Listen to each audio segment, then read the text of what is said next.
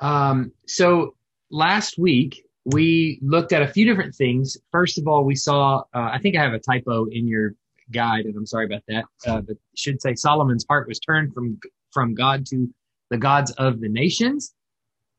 And we saw last week that Solomon's story is really complicated, and that or we saw the last couple of weeks that his story is really complicated, that he does seem to love, on the one hand, the Lord, and yet on the other hand, also seems to love women, and his heart was turned to foreign gods, and they turned his heart. And the author helps us to see that connection, that as warned in Deuteronomy, that the hearts of kings will be turned by women from other nations should they marry them. And so Solomon did, and his heart was. And what ended up happening was the religion of the Jews began to be, very much polluted by pagan gods. And so naturally, Solomon is going to want to please his wife or his wives in this case. And so he builds chapels for them so that they can worship. He ends up sacrificing there. The religion of the Jews ends up kind of being this melding pot of different religions coming together. And so you get this sort of syncretistic religion that has elements of a lot of different ones, which we're going to see even more so tonight as well. But this was an abomination, really, before the Lord. And the Lord had warned Solomon about these kinds of things, and he didn't heed that warning. And so what ends up happening, obviously, is that he falls into the trap. And so God specifically sought to, really judge Israel because of the way the king had led the nation. And so God raised up adversaries against Solomon, namely three. First was Hadad the Edomite, which the way that I tend to think about a lot of these enemies that are raising up and against Solomon in judgment is they're to some extent undoing what David had built up. So David had built, this sprawling kingdom that had invaded territories of Edom and Ammon to the east, and Aram to the north, and not quite to Egypt in the south, but really far south. And what you see in this sort of judgment is an undoing of everything that David had built. So the east goes first with Hadad the Edomite, and then Rezon in Damascus and the Aramean and all the Aramean states, which is up north in Aram in Damascus, just north of the land of Israel. And then finally, right in the middle of Israel, one of Solomon's household servants named Jeroboam is an industrious young man and was appointed, it was put in charge, if you will, of a lot of different things. And then eventually Jeroboam is kind of wandering and doing some work up north, and he is approached by a prophet who tells him that he's going to take the 10 tribes of the north and they're going to form another kingdom. And the promise, you have to remember, and you got to keep in mind that God promises, I'm not going to take all of the kingdoms away from, or all of the nations, all of the tribes away from Solomon. I'm going to leave him with, he says one, but really he means two, Judah and Benjamin. He's going to leave Judah and Benjamin with Solomon, and the other tribes he's going to give over to the northern kingdom. And then we see that, and we saw last week, and I think I've even included it in the passages this week, that Levi is removed from the north and kicked out of the north and serves in the temple in the south.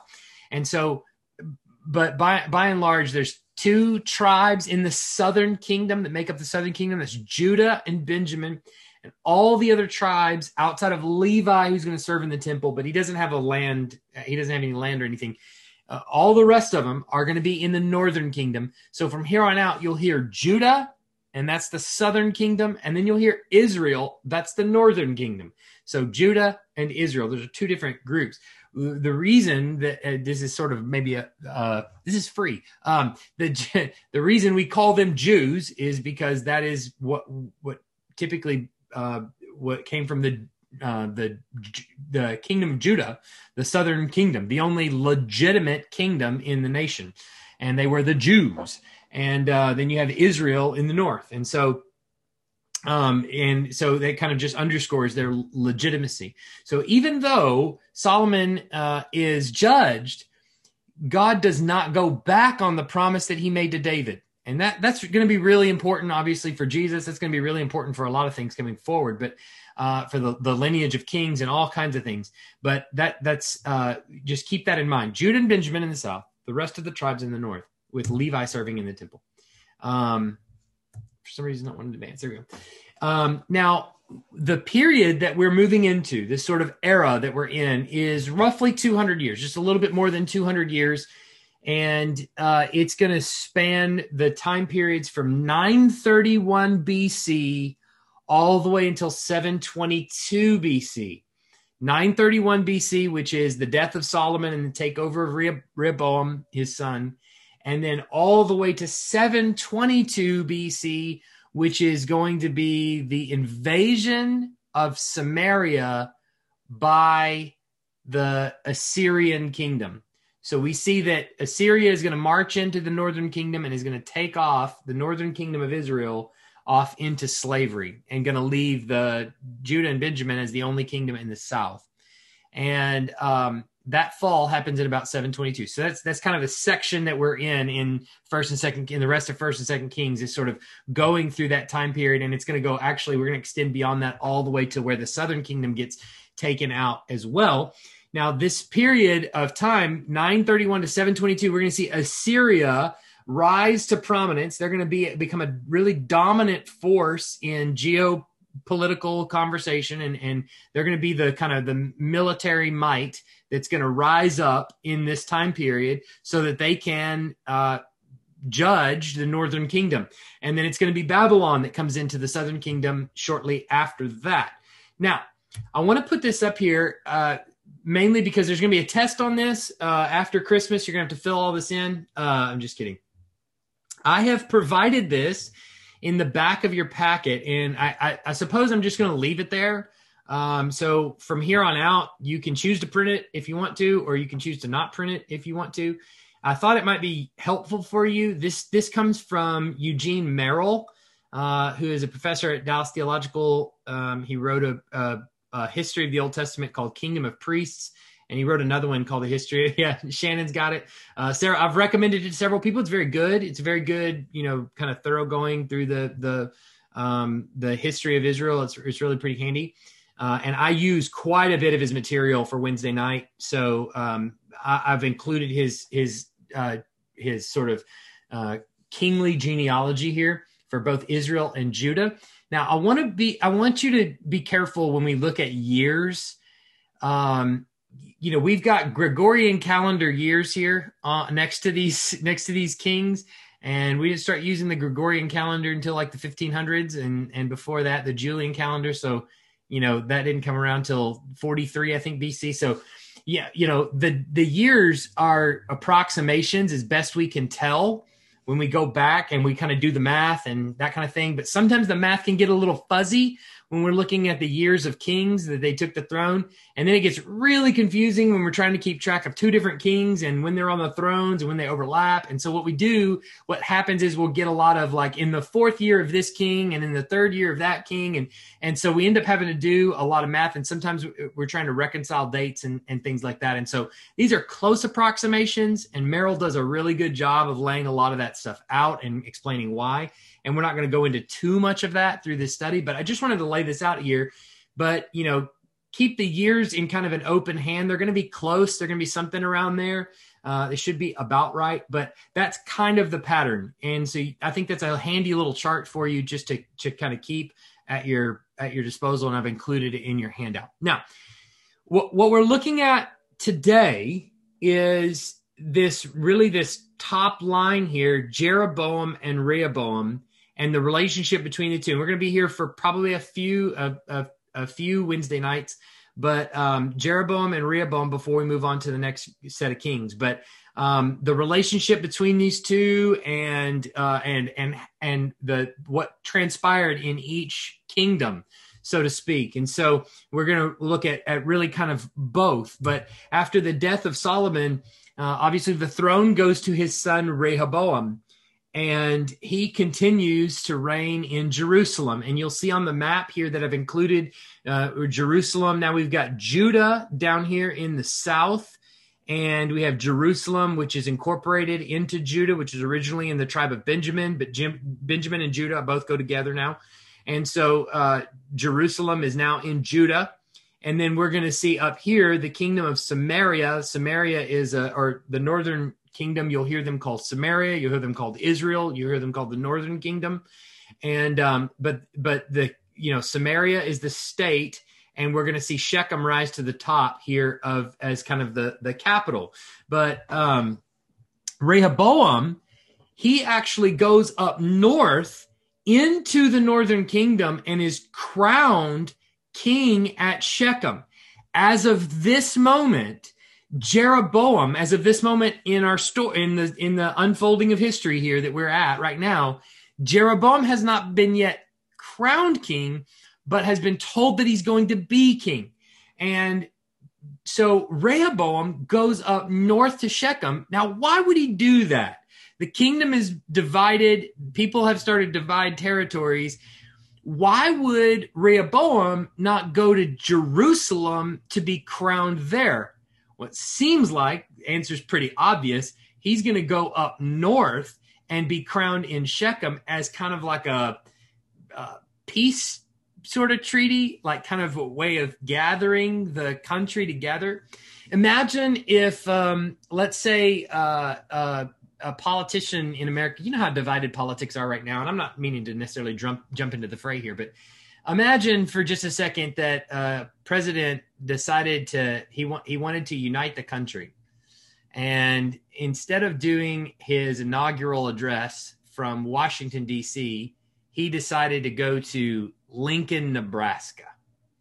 Now, you could imagine that effort to have his inaugural address in the middle of what has been termed flyover country is kind of a sort of a kind of a come to the middle. It's like a kind of a peace sort of deal. Like we all, I'm the president of everybody. And so Rehoboam, it seems like, is trying to do maybe just that by going to Shechem and being anointed king there in Shechem. And so this place is obviously a holy place. It was the place where Joshua had attempted to unite the tribes there. And so Shechem has this historical significance and has for all of the nation of Israel. And so he goes there as kind of this sort of to unite the nations, as it were.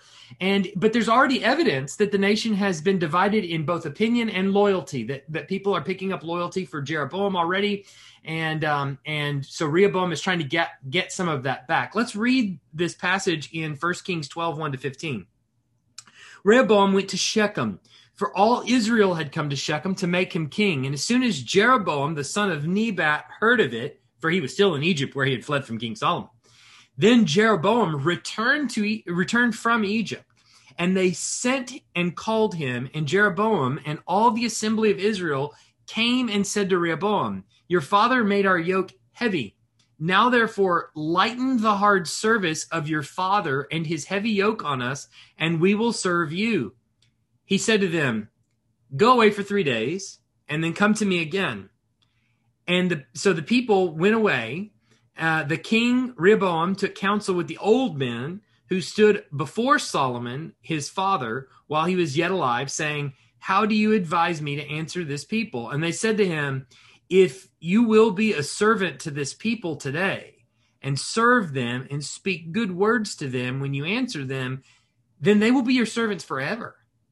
But he abandoned the counsel that the old men gave him and took counsel with the young men who had grown up with him and stood before him. And he said to them, what do you advise that we answer this people who said to me, lighten the yoke that your father put on us? And the young men who had grown up with him, said to him, "Thus you shall speak to this people who said to you, your father made our yoke heavy, but you lighten it for us. Thus you shall say to them, my little finger is thicker than my father's thighs. And now, whereas my father laid on you a heavy yoke, I will add to your yoke. My father disciplined with you with whips, but I will discipline you with scorpions." So Jeroboam and all the people came to Rehoboam the third day, as the king said, "Come to me this third day." And the king answered the people harshly, and forsaking the counsel the old men had given him, he spoke to them according to the counsel of the young men, saying, "My father made your yoke heavy, but I will add to your yoke. My father disciplined you with whips, but I will discipline you with scorpions." And so pause right there for just a second. Now you got to think to yourself, what on earth would possess a king? It seems like he goes to Shechem to be crowned king, to like kind of unite the nation, so to speak. And all Israel gathers there with him in this sort of inaugural address. And even Jeroboam, who it's been prophesied, Jeroboam, you're going to be king over the 10 northern tribes. And here Rehoboam is in the middle of all these people. And he's got an opportunity here to do something very small and lighten their load, lighten the taxation load. And he will have the whole nation, including Jeroboam, is willing to submit to him. Why doesn't he do that? That seems like such an easy thing. Great, we have peace. Now the whole kingdom is united again. Well, the author tells us in verse 15, "So the king did not listen to the people, for it was a turn of affairs brought about by the Lord, that he might fulfill his word, which the Lord spoke by Ahijah the Shilonite to Jeroboam the son of Nebat." So that's the reason, is because the Lord had prophesied that this was going to come about, and this was a turn of events that was dictated by the Lord. This was under the sovereign reign and control of the Lord, edict of the Lord, that this would happen in this way. And so you might say for Rehoboam, much like Pharaoh in the days of yore, he hardened Rehoboam's heart, that he wouldn't approach the nation softly, but would harden his heart against them and make their load harder and be very, boastful and prideful and arrogant. And what happened as a result? Obviously, the nation is going to be now really divided. So he demanded, obviously the demand was that they would take the heavy tribute that Solomon had laid on them, and he would alleviate that. But he didn't listen to him. He said, I'm going to make it harder, which you have to understand is not only pride and arrogance, but his stupidity, because now he's not going to get any tribute from them. They're going to be a separate kingdom altogether. But I suppose Rehoboam is in a place right now where he thinks maybe strength can be gained through power, that I can just kind of force these people to comply and that sort of thing. And that's what's going to cause it to happen. But for whatever reason, he decides to do that as the Lord hardens his heart, and the kingdoms are going to be divided. So at this point, the northern tribes basically declare their independence of Judah, and they set about to declare Jeroboam as king over them. And so Rehoboam obviously is not going to just go without a fight, and so he's going to try to get them back, and he's going to go to war with them. And so what does he do? He's going to send one of his chief administrators, Adoram, to plead with the Israel's leaders to not do this. And Israel welcomes him and with open arms and stones him to death right there in the middle of everybody. So I'll tell you what we think of you and your heavy taxation. We'll take your leader and we'll stone him to death. And so Rehoboam is bound and determined to put an end to the northern tribes' rebellion against him. And so he goes about doing this, but a prophet named Shemaiah reminded him that the Lord has already decreed that this should happen, and so he stopped the attack on the north. Let's read that in verses 16 to 24. "And when all Israel saw that the king did not listen to them, the people answered the king, 'What portion do we have in David? We have no inheritance in the son of Jesse.'" This is several times that they've said this. including when David was alive. To your tents, O Israel, look now to your own house, David. So Israel went to their tents, but Rehoboam reigned over the people of Israel who lived in the cities of Judah. Then King Rehoboam sent Adoram, who was a taskmaster over the forced labor, and all Israel stoned him to death with stones. And King Rehoboam hurried to mount his chariot to flee to Jerusalem. And so Israel had been in rebellion against the house of David to this day. And when all Israel heard that Jeroboam had returned, they sent and called him to the assembly and made him king over all Israel, that is the northern tribes.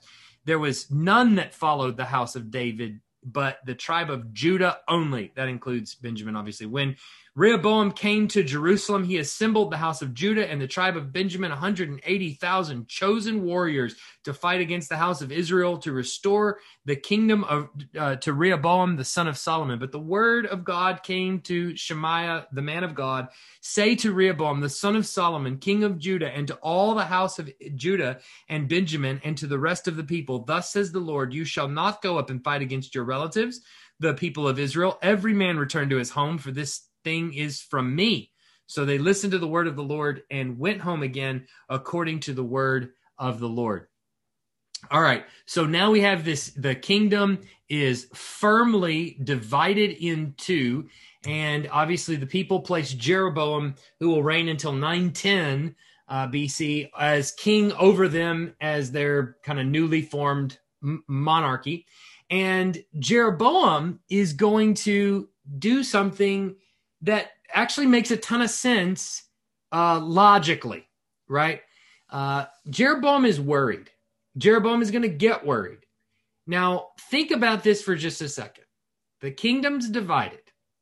Where is that beautiful temple located? It's in the south. It's in Jerusalem.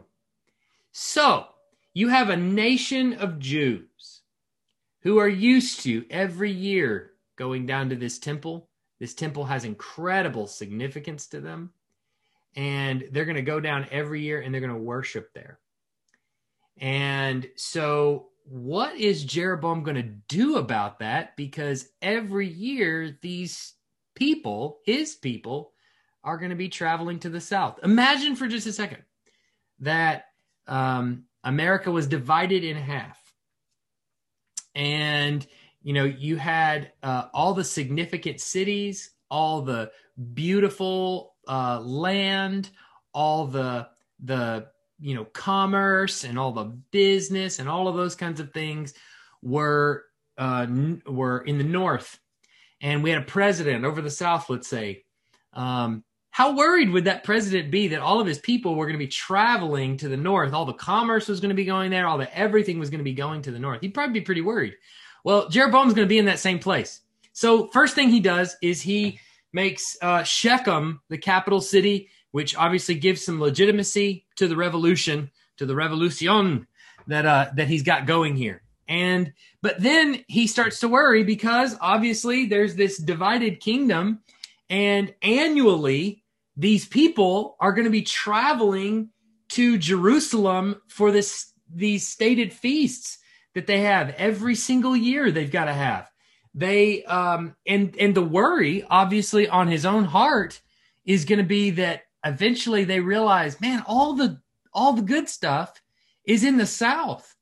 All the good stuff is in Jerusalem. All the commerce, all the all our family members, all the whatever, all the people are in the south, and they're having the good time. And so here's our newly formed kingdom. We come back and we don't have the reach. We don't have the name. We don't have any of this stuff that they normally have. And so they're going to get disenchanted with the northern kingdom, and they're going to fall under the reign of Rehoboam again, and they're going to kill me. I mean, that's the natural thought that pretty much anybody would have. And so what does he do as he thinks about this potentially happening? Well, he does what any wicked king is going to do. He creates places of worship of his own. So he's going to create temples, and he's going to create a northern kind of religion that sort of takes on a culture of its own and is sort of derived from a lot of what they found in Judaism, but he's going to update it for the northern kingdom, and it's going to be their own. And you're going to see some of these little twists and perversions that he makes. The first thing that he does is he makes calves of gold and he places them at shrines, at new shrines that he created at Dan and Bethel. And he institutes a priesthood not made of the Levites, but of a different priesthood that are going to be stationed there and are going to serve at those places. Anywhere there is pagan worship, they're going to be the priests. Now, why would you set up one you see down here in the south, there's one Bethel, and then up here you have Dan. Why would you set them up in those places? Well, obviously you're going to take people that are further up north can go up north to Dan, and people that are further south can go to Bethel. And obviously Bethel is going to form that kind of southern border. Hey, where are you going? Where are you going? Going to Jerusalem? No, let me show you. Come to Bethel. Worship the calves of gold there at Bethel. And with our priesthood that's going to officiate all your services. But not only that, he's gonna create feasts. And so he in the place of the Mosaic Feast of Booths, which happens in the 7th month. Remember the Mosaic Feast of Booths? What was that? Do you remember? That was the feast or the festival that commemorated the God saving the children of Israel out of Egypt. And so what they would do in the 7th month is they would set up these booths in sort of the wilderness, kind of wilderness or wherever. And they would camp in these booths with their families for 7 days, I believe. And so they would keep this festival of booths. Well, if you want people to return to Jerusalem and remind them of the old religion, well, just keep the festival of booths, because that is a specific commemoration of the old religion. And so instead, he institutes a feast not in the 7th month, but in the 8th month. And he also consecrates priests outside of the family of Aaron, which would have been, in the Levite families. So he changes the festivals just slightly. He gets rid of a lot of the memory and of the old religion, so to speak, and sort of updates this sort of cultic religion. Now, this can't be underscored enough, that he understands something that's fundamentally true and has always been fundamentally true of us as people, but us as Christians even, that if you want to get rid of faith, then refuse to teach your children where it came from. This is told to us in Deuteronomy 6, right? Moses tells the people that you have to tell them. He starts off with the Shema, Hear, O Israel, the Lord your God, the Lord is one. You shall love the Lord your God with all your heart, soul, mind, and strength. But then in the rest of that chapter, he underscores how important it is for fathers and mothers to teach this to your children. Not just that we do these things, but the reason why we do these things. When you're walking by the road and when you're doing this and when you're doing that and your son asks, why do we do these things? Tell them, we were slaves in Egypt. The Lord rescued us from Egypt. Jeroboam understands something very fundamental about Israel's faith and really Christian faith. It's based on discipleship. If you refuse to teach your kids, to disciple your kids, and you trust other people to do it, ultimately, what you believe about Christ is going to be forgotten.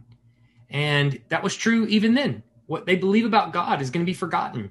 And he's going to kind of weed it out of them by changing the celebrations and failing to remind them that they were slaves in Egypt and that God had rescued them. And so what does he do? But he makes calves of gold. And so you can see the Canaanite influences here with the calves of gold. You can see the Egyptian influences. So instead of, get this, like this kind of weird twist or this weird turn that he makes in their religion, is instead of the Festival of Booths, them being rescued from Egypt, he puts them back in Egypt worshiping calves of gold. And the calf was, or the bulls, the cows, basically made of gold, is very prominent in ancient Near East. So, and it was celebrated in lots of different places, not least of which was Egypt, but also in Canaan. And it symbolized Baal, or the god, we often call him Baal. And when he's depicted normally seated or standing on a bull, because the bull is as an animal that signified strength and fertility. So Jeroboam is going to expose his people to idolatry by ironically doing a lot of what Aaron did as they come out of Egypt.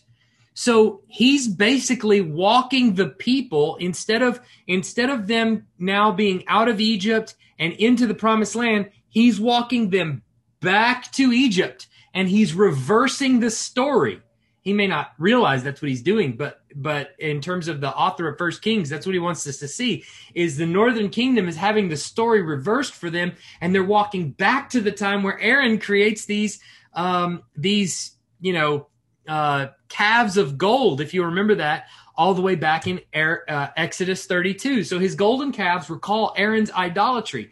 And what's even further, the author of Kings really wants us to see this, that he's making Aaron's mistake, and he's instituting this worship of these pagan gods, much like the gods in Egypt, much like the gods of the Canaanites. How do we know that? Because both Jeroboam and Aaron say the exact same thing about worshiping these calves of gold. Behold your gods, O Israel, who brought you up from the land of Egypt. He's changing the story. That's what Aaron did. Aaron changed the story. Behold your gods, O Israel, who brought you up out of the land of Egypt. Those gods didn't bring him up out of the land of Egypt. Those gods were worshipped in Egypt. They didn't bring him up out of the land of Egypt. Both Aaron and Jeroboam know that. But then the other further irony to this is that Jeroboam also names two of his sons after Aaron's sons. So he becomes this sort of new Aaron who creates this new idolatry, creating this new sort of religion that walks Israel back into slavery.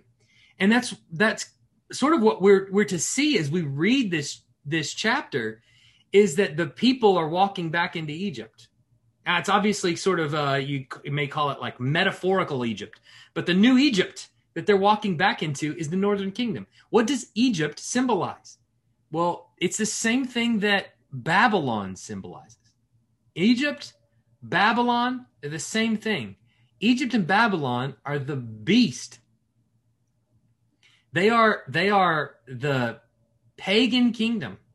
They are the kingdom of man. They're the kingdom of the world. They represent all of that. They represent the yoke of slavery. They represent pagan worship. They represent the lake of fire. They represent where, all the wicked are going to be tossed. They represent satanic domain. They represent all of that.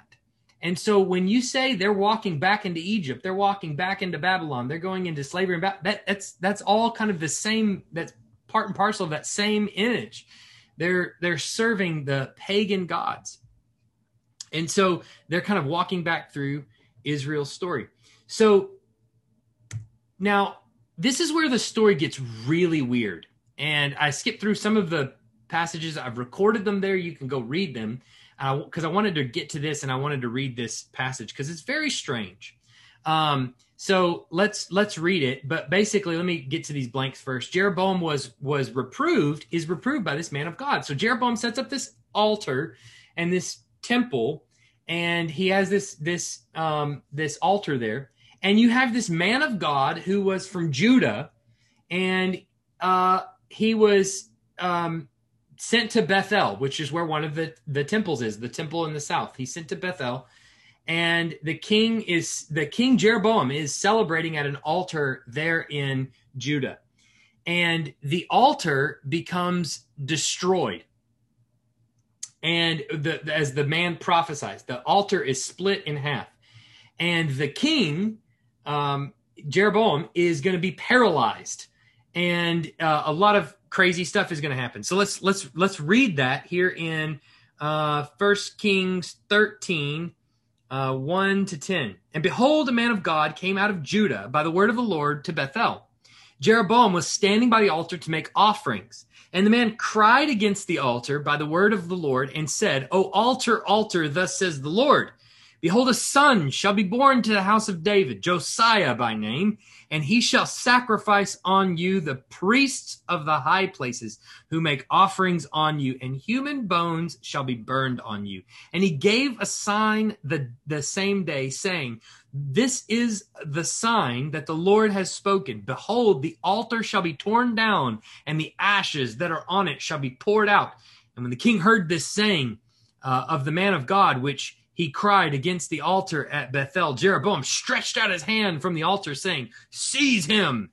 And his hand, which he stretched out against him, dried up, so he could not draw it back to himself. The altar was torn down, meaning it was broken in half, and the ashes poured out from the altar, according to the sign that the man of God had given by the word of the Lord. And the king said to the man of God, entreat now the favor of the Lord your God. Pray for me, that my hand may be restored to me.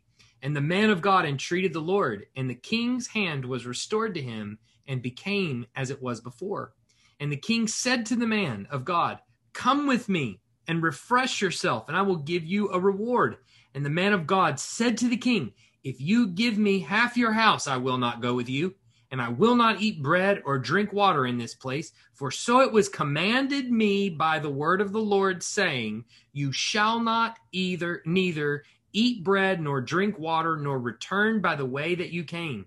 So he went another way and did not return by the way that he came to Bethel. It gets more weird than that, but hold on for just a second. So we get this man of God that comes from Judah. He sees the king celebrating at the altar there. He prophesies against it. The altar is broken in half. The king's hand becomes withered, and he's sort of paralyzed, as it were. He can't move his arm. And he says, pray for him. And he prays for him, and his hand is restored. And so this man of Judah confronts this sort of, right? He's sort of this Aaron-like figure in Jeroboam, who's taking the nation of Israel back into idolatry. He comes and he plays sort of this Moses figure in 1 Kings, in this chapter, 1 Kings 13. And what does he do? He splits the altar in half, similar to the way Moses breaks these tablets of the, of stone right in front of the nation of Israel, because they have made these calves of gold, and right there at the foot of Sinai. And so this Aaron-like figure is worshiping, and these golden calves are, and this sort of, I guess you would say, kind of like a Moses-like figure comes out of nowhere and breaks the altar in half. And but then this kind of weird scenario plays out with this man from Judah. Now we leave Jeroboam, who is at the altar and who now has a restored hand. We leave him and we follow this man of Judah, and he falls for a deception where he himself disobeys the confirmed word that Yahweh gives to him by accepting food and water in the northern kingdom by a word of a false prophet. So let's look in 1 Kings 13, 11 through 32. Now an old prophet lived in Bethel. That's the northern kingdom. And his sons came and told him all that the man of God had done that day in Bethel. They also told to their father the words that he had spoken to the king. And their father said to them, which way did he go? And his sons showed him the way that the man of God from Judah had gone. And he said to his sons, saddle a donkey for me. So they saddled the donkey for him, and he mounted it, and he went up after the man of God and found him sitting under an oak. And he said to him, are you the man of God who came from Judah? And he said, I am. Then he said to him, come home with me and eat bread. And he said, I may not return with you or go in with you, neither will I eat bread nor drink water in this place. For it was said to me by the word of the Lord, you shall not eat bread nor drink water there, nor return the way that you came. And he said to him, I also am a prophet as you are. And an angel spoke to me by the word of the Lord, saying, bring him back with you into your house, that he may eat bread and drink water. But he lied to him. So he went back with him, and he ate bread in his house and drank water. And as they sat at the table, the word of the Lord came to the prophet who had brought him back. And he cried. So the false prophet now has the word, he cried to the man of God. Now that he has an actual word from God, he cried to the man of God who came from Judah. Thus says the Lord, because you have disobeyed the word of the Lord and have not kept the command that the Lord your God commanded you, but have come back and have eaten bread and drunk water in the place of which he said to you, eat no bread and drink no water, your body shall not come to the tomb of your fathers. And after he had eaten bread and drunk, he saddled the donkey for the prophet who had brought him back. And he went away. And as he went away, a lion met him on the road and killed him. And his body was thrown in the road, and the donkey stood beside it. The lion also stood beside the body. And behold, men passed by and saw the body thrown in the road and the lion standing by the body. And they came and told it in the city where the old prophet lived. That's the false prophet, so to speak.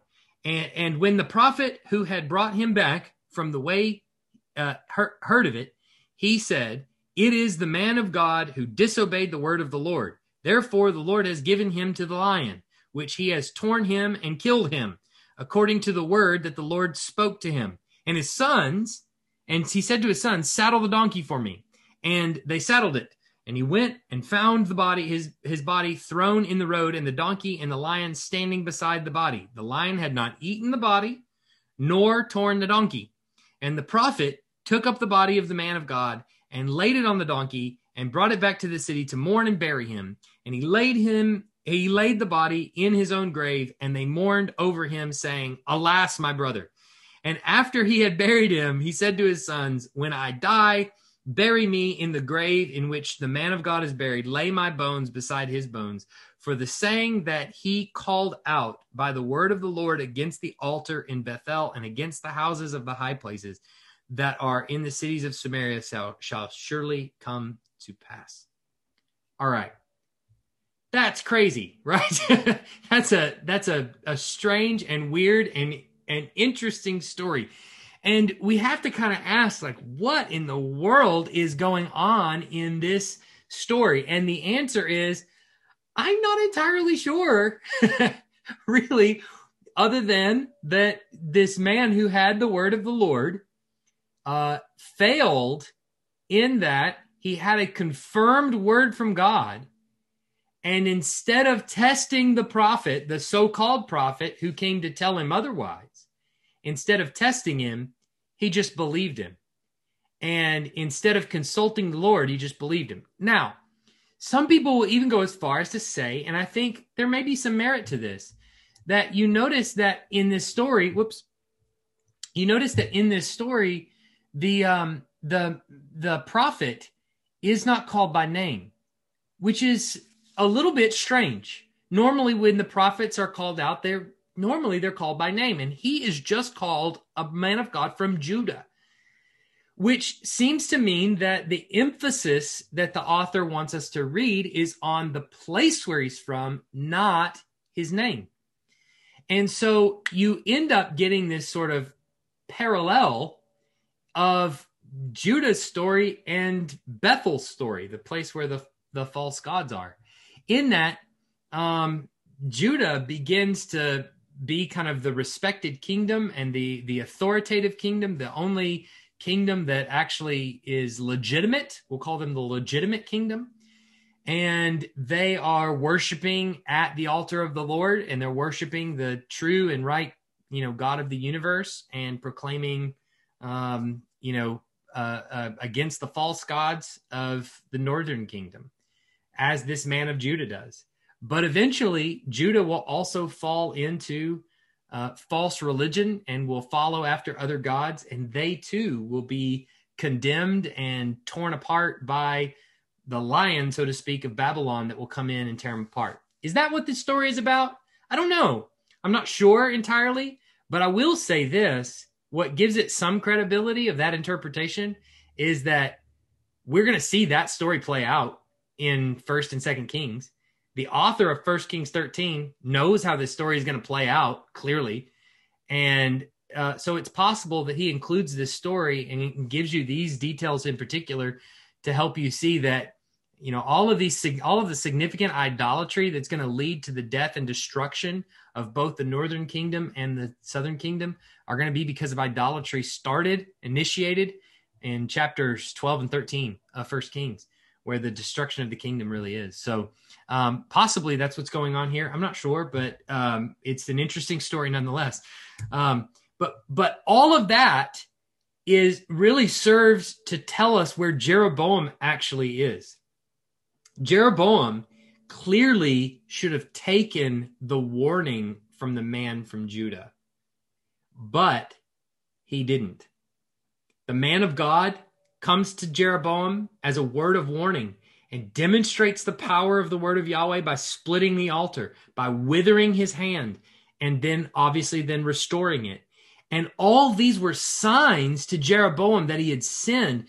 But here is I think the big thrust of all of this of 12 and 13.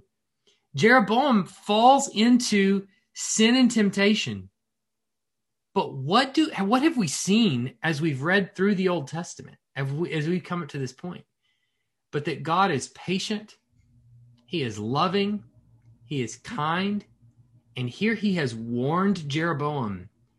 And Jeroboam should have heeded these warnings, and he didn't. Look at 33 and 34, 1 Kings 13.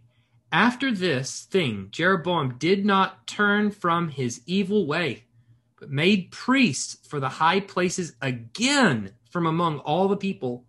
Any who would, he ordained to be priests of the high places. And this thing became sin to the house of Jeroboam, so as to cut it off and destroy it from the face of the earth. So clearly, the author of First Kings is doing this whole thing and telling you all of these details to help you see Jeroboam should have heard these words of warning, should have repented of his sin. And here's the kicker of it all.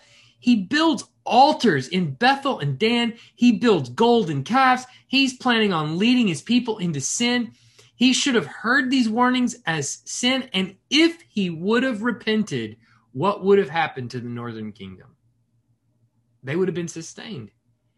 But do you see what's going on in Jeroboam's heart? God has told him, I am going to give you 10 kingdoms, 10 tribes. These tribes I'm going to sustain. And what is Jeroboam worried about? That his people are going to leave, that they're going to go to the south, that they're going to like it there, and that they won't come back, or that they'll fall under the reign of Rehoboam. Wait, God has just told you that he's going to uphold your kingdom. Why are you worried about that? God has told you that this is what's going to happen. Why are you worried about that? But he is. And so what does he do? He solves it in the most human way he can possibly solve it. He solves it by creating false gods, leading people into idolatry, thinking that that is what's going to keep them there, is if they fall into idolatry and they're dependent on him rather than on God. And so he becomes dependent on these false gods. He begins to reject God out of hand and ends up falling into the trap that he was trying to avoid to begin with. That's going to be his undoing, not letting them go down to Jerusalem and worship. That wouldn't have been his undoing. It's his own human solution that ended up falling him into the trap. And, but at the same time, in spite of doing all that, God sends him a warning. And what we see out of that is if he would have repented, God also would have given him back and restored the kingdom and all of those things. And so we've seen time and time again that perfection we're not capable of. David wasn't capable of. Why is it that David is called out the way he is in the Old Testament as a man of faith and as a man of God? And it's not because he was perfect, quite the opposite. It was because he repented. And we see time and again in the Bible, God is patient, he's loving, he's kind. And if you're picturing a God who is, hard and angry and is always mad at you and is frustrated by you, that's just not the God of the Bible. And even when people sin, even just in utter rebellion, he sends them a warning. He cares for them. He's wooing them back to repentance. And he does the same thing for us, his children. But in our case, Christ has died. We're no longer under the wrath of God. And Christ has died for us. He's taken that wrath. And so now we're God's children. And so all of the things that God does for us are disciplinary and meant to bring us back to repentance. Questions?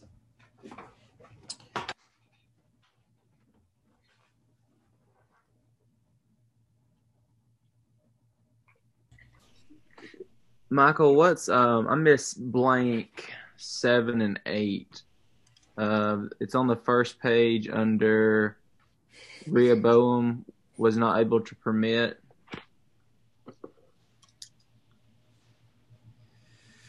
Let's see.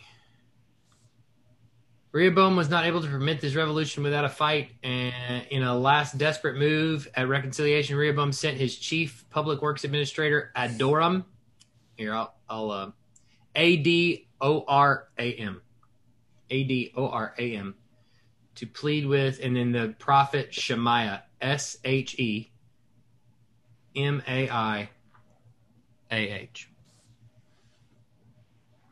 Adoram, Shemaiah.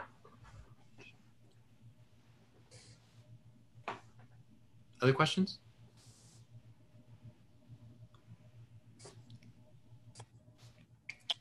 Yeah, I missed a few blanks too. Okay. Sorry. Which ones? So this is me being distracted, I guess. This is like the middle of the second page. Jeroboam even names his blank after Aaron's son. His sons or what? Here, let me. After Aaron's sons. Let's see. Okay. Let me share this real quick.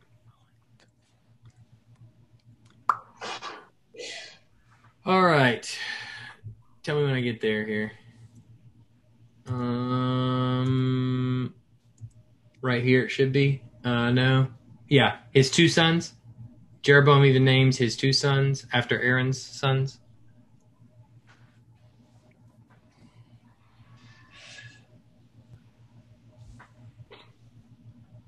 Is that it? Got 2 more. I got that one and I missed.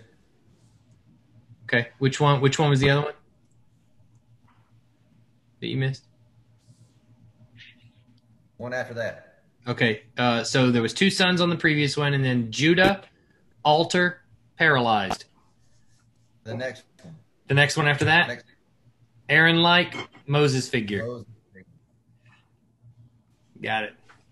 Sorry. I flew through that, I guess, in a disjointed sort of fashion. No. You did fine. I just was distracted a little bit there. No, keeping up with you and trying to write all this stuff was hard. Sometimes I start when I select the blanks that I'm going to use. I'm part of it is built on like, well, I don't want you to know the answer, so I got to pick one that's kind of obscure that you wouldn't guess, And then the other is like, but then when I get down to the end, I'm like, oh, I gave them a lot of like Babylonian names, and so like I sometimes have to go back and change it a little bit to kind of hopefully try to balance it out a little bit. But I think at some point we need a pop quiz where you just say what's in the blanks and we have to like figure out what it was. No. There we go. Yeah. Really spicing up your Zoom Bible study. Yeah. That's awesome. All right. Any other things? Well, okay, guys. Well, let me get out of this real quick. I do have one question, Sure, Michael. go ahead. Are we having did I say somewhere where we're having a Christmas Eve service, or no? No, we're not going to. That was a hard one for me because I was like, I honestly, I was actually considering doing it. Blake was not going to be there for it.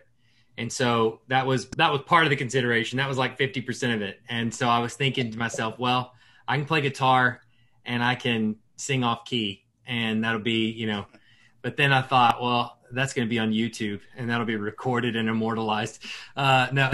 And the other thought on that was, you know, it's kind of one more time that we get together in a room, and you know, I feel like Sunday morning is necessary. And so we do that. We gather together because we are an assembly, and you know, I feel like that's, you know, church is an assembled gathering. And I think that's kind of what we need to do.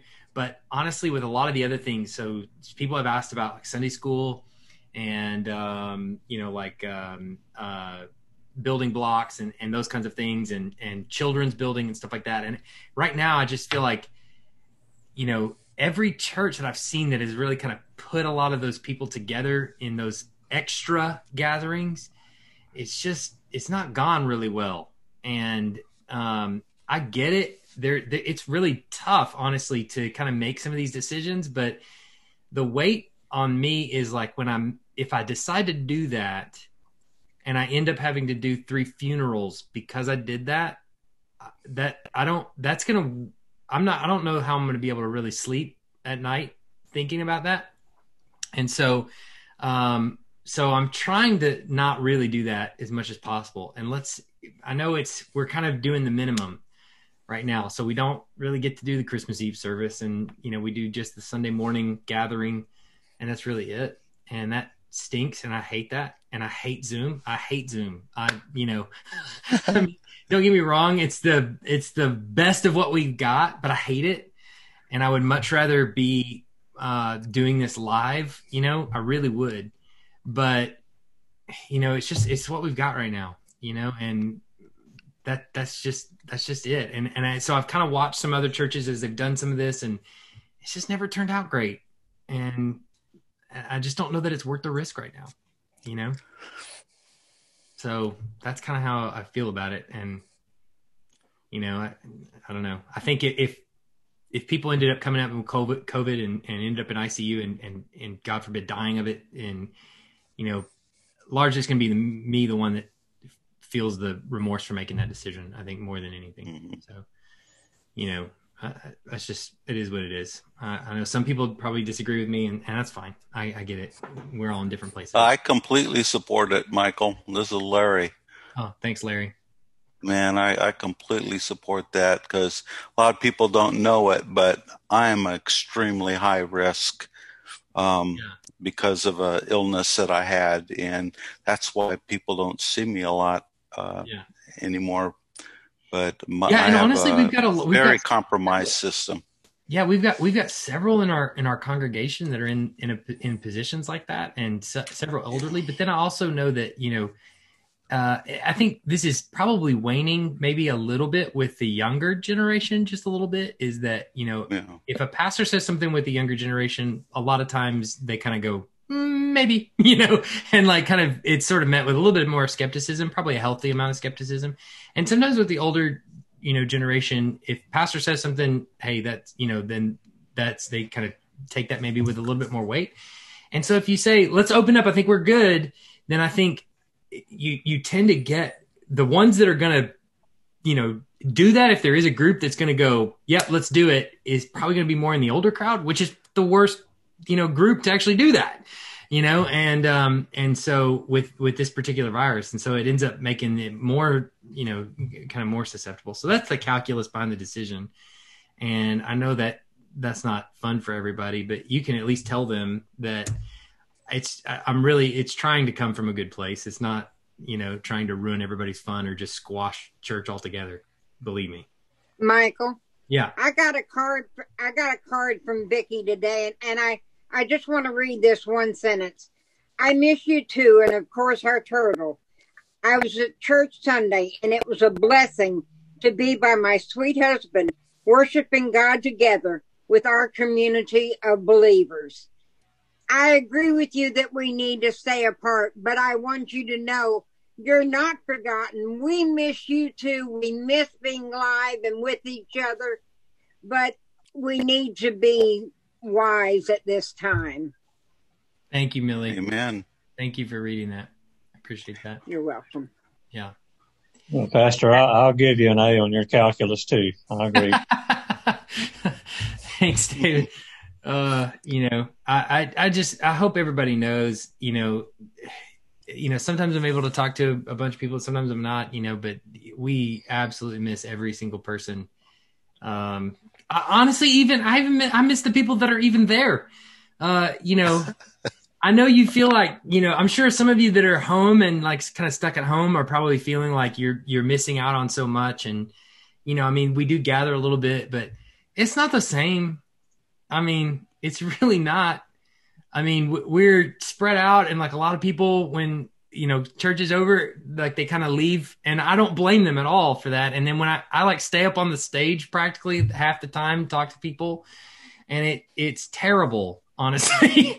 It just really is. And so anyway, that's, I probably just so that you won't get the big head, I'll tell you that Kennedy has not minded being able to lay around in bed with the dogs and listen to Sunday service. But after I read this note to him by Miss Vicky, he says, that really makes me want to go to church. I want to see her. Oh, well, I'm going to tell you, I'm thinking about once this whole thing is over and it's really over, we just all come over to my backyard. We light a massive bonfire and we take our masks and just throw them in the bonfire. How about that? Let's do that. Man, then do s'mores, So anyway, well, let me pray for us and then we'll go. Heavenly Father, I thank you for these people, and I thank you for just what you've done for us and how you've provided for us over this past year. And it's been really hard and it's been tough to go through. And I'm sure our suffering is, pales by comparison to some other people's. And that's for sure. But it's been difficult, and it's been trying and challenging, and it's stretched our faith a lot. And I think we've seen that we miss, the gathered assembly, that we miss coming to church without masks on, and we miss, being able to shake hands and hug necks and, all of those kinds of things. And we miss all of those things. And we've come to see how important and how wonderful the body really is, and how much we love that. And how much we miss each other. And I'm grateful for that. And I pray that will continue and that will grow. And we look forward to the day when this can be over, and we pray that would come quickly. And so we thank you for providing what you've provided for us medically. And we pray that it would have its effect, that there would be, little to no side effects from a vaccine like this. And that it would do what, we hope it will do, and it will settle a lot of this stuff for us, and that it'll allow us to get back together. And so we pray that would be the case. And we look forward to the day when it will. And more than anything, we look forward to the day with uninterrupted fellowship with Christ on the throne in front of us, when we don't have to worry about sickness or disease or poor health or any of that any longer. We look forward to that day more than anything. And so we pray that day would come quickly. In the meantime, we thank you for sustaining us and for all that you've provided for us, all that you do in this world in us, all that you do through us, to us, and in spite of us. In Jesus' name, amen. All right, y'all.